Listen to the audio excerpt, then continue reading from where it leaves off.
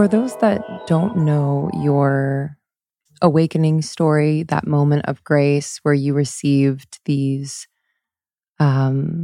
questions of inquiry, I would love for you to share. I just think it's so powerful. And I know many people out there listening find themselves in a state that they feel like they will never get out of. Yeah. So I was sleeping on the floor, all night and into the morning, just as we always do. And as love would have it, a cockroach crawled over my ankle, over my foot, and I opened my eyes. And before the ego could fill in that space, could grab that space, I saw how my world was created. I was looking at a window that wasn't, in a room that wasn't, and in the absence of ego, there was no self-reference. And then the mind, the ego, the apparent ego kicked in, and there was a window. And then there was light coming through the window. And when I began to laugh, that was the first sound out of, because it's like, I got the joke. I got it. And then there was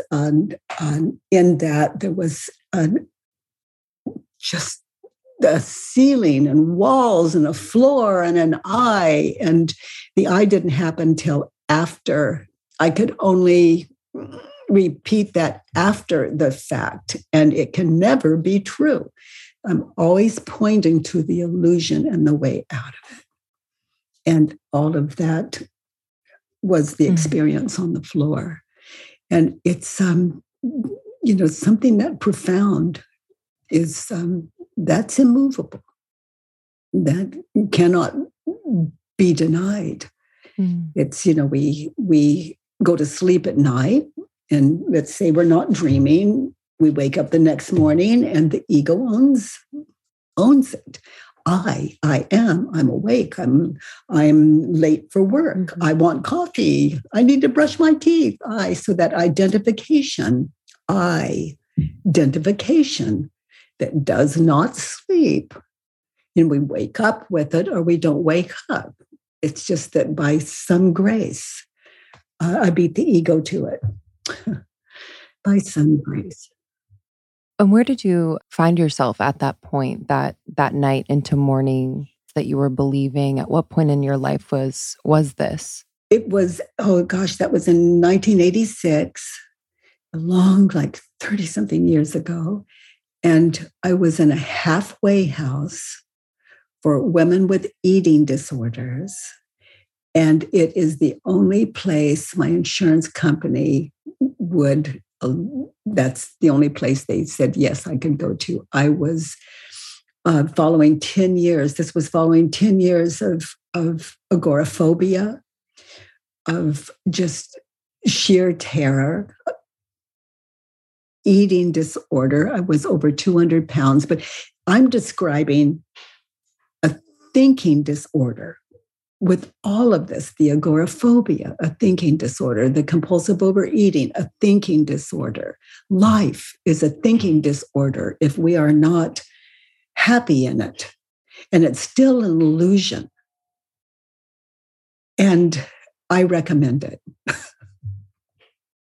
A place where we can laugh and share experiences. And for me, to honor the gift that was given in that state of grace, that immovable, all these years later.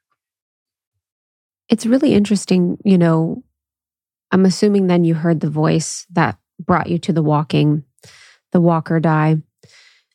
And it's interesting at that state where you had the agoraphobia and the eating disorders at the halfway house that you didn't think that the death would be reprieve for the pain and that it caused you to move. Do you think that Or what do you think that is about? Do you feel like it was like a higher self conversation? Or did you ever think about suicide? Like, did your thoughts ever consume you so much so that you wanted to exit the earth? Yes, for those prior 10 years, yes. Yeah, that was just painfully suicidal. Yeah. I thought that was the way out. Yeah. I had no idea there was another way out, but the way out is to look inward. Mm-hmm. And that is the way out of suffering. If we can, and it's so let's say handy dandy. There are thoughts, we can identify them and question them.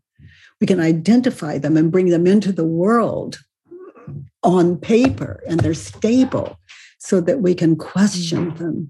And within the situation where we were experiencing the pain, actually. I'm curious, in your work and hearing from so many people all over the world, especially, say we take the example of the thought disorder around eating or body dysmorphia.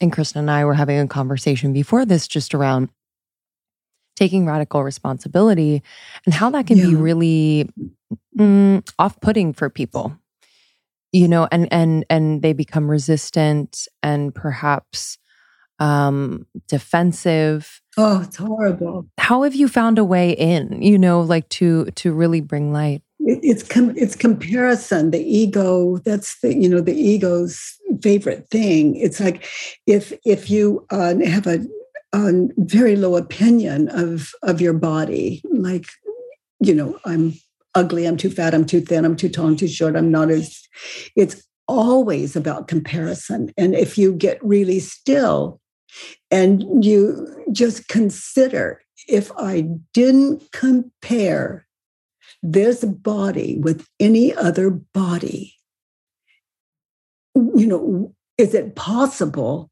to think less of your body?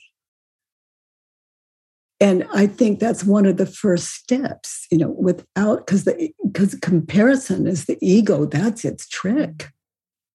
Two, in other words, the opposite of duality is where we get clear. So also when people, if they write down what they're thinking and believing about their body, and they look at it and question it, then it can really wake us up to, that is not I. And like body and what I'm thinking about the body. Now, one of those is off, and it's got to be the mind, because it is the mind that says there's something unattractive about my body, or terrible or ugly, or whatever it is.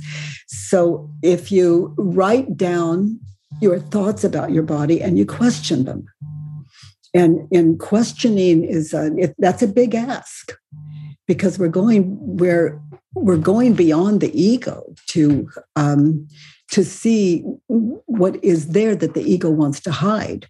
But for example, would you rather have, when you think of your body, would you rather have a beautiful, healthy, flexible body, and you had to make a choice between that you want so badly, let's say, and you had to make a choice between that and I want my thoughs about my body, I want my thinking to be beautiful, healthy, and flexible. Which one would you choose if you had to make the choice? And that's what we're talking about. I want my thoughts about my body to be healthy and flexible, and about life. So that's just a small example of, and if we love what we think, we love ourselves.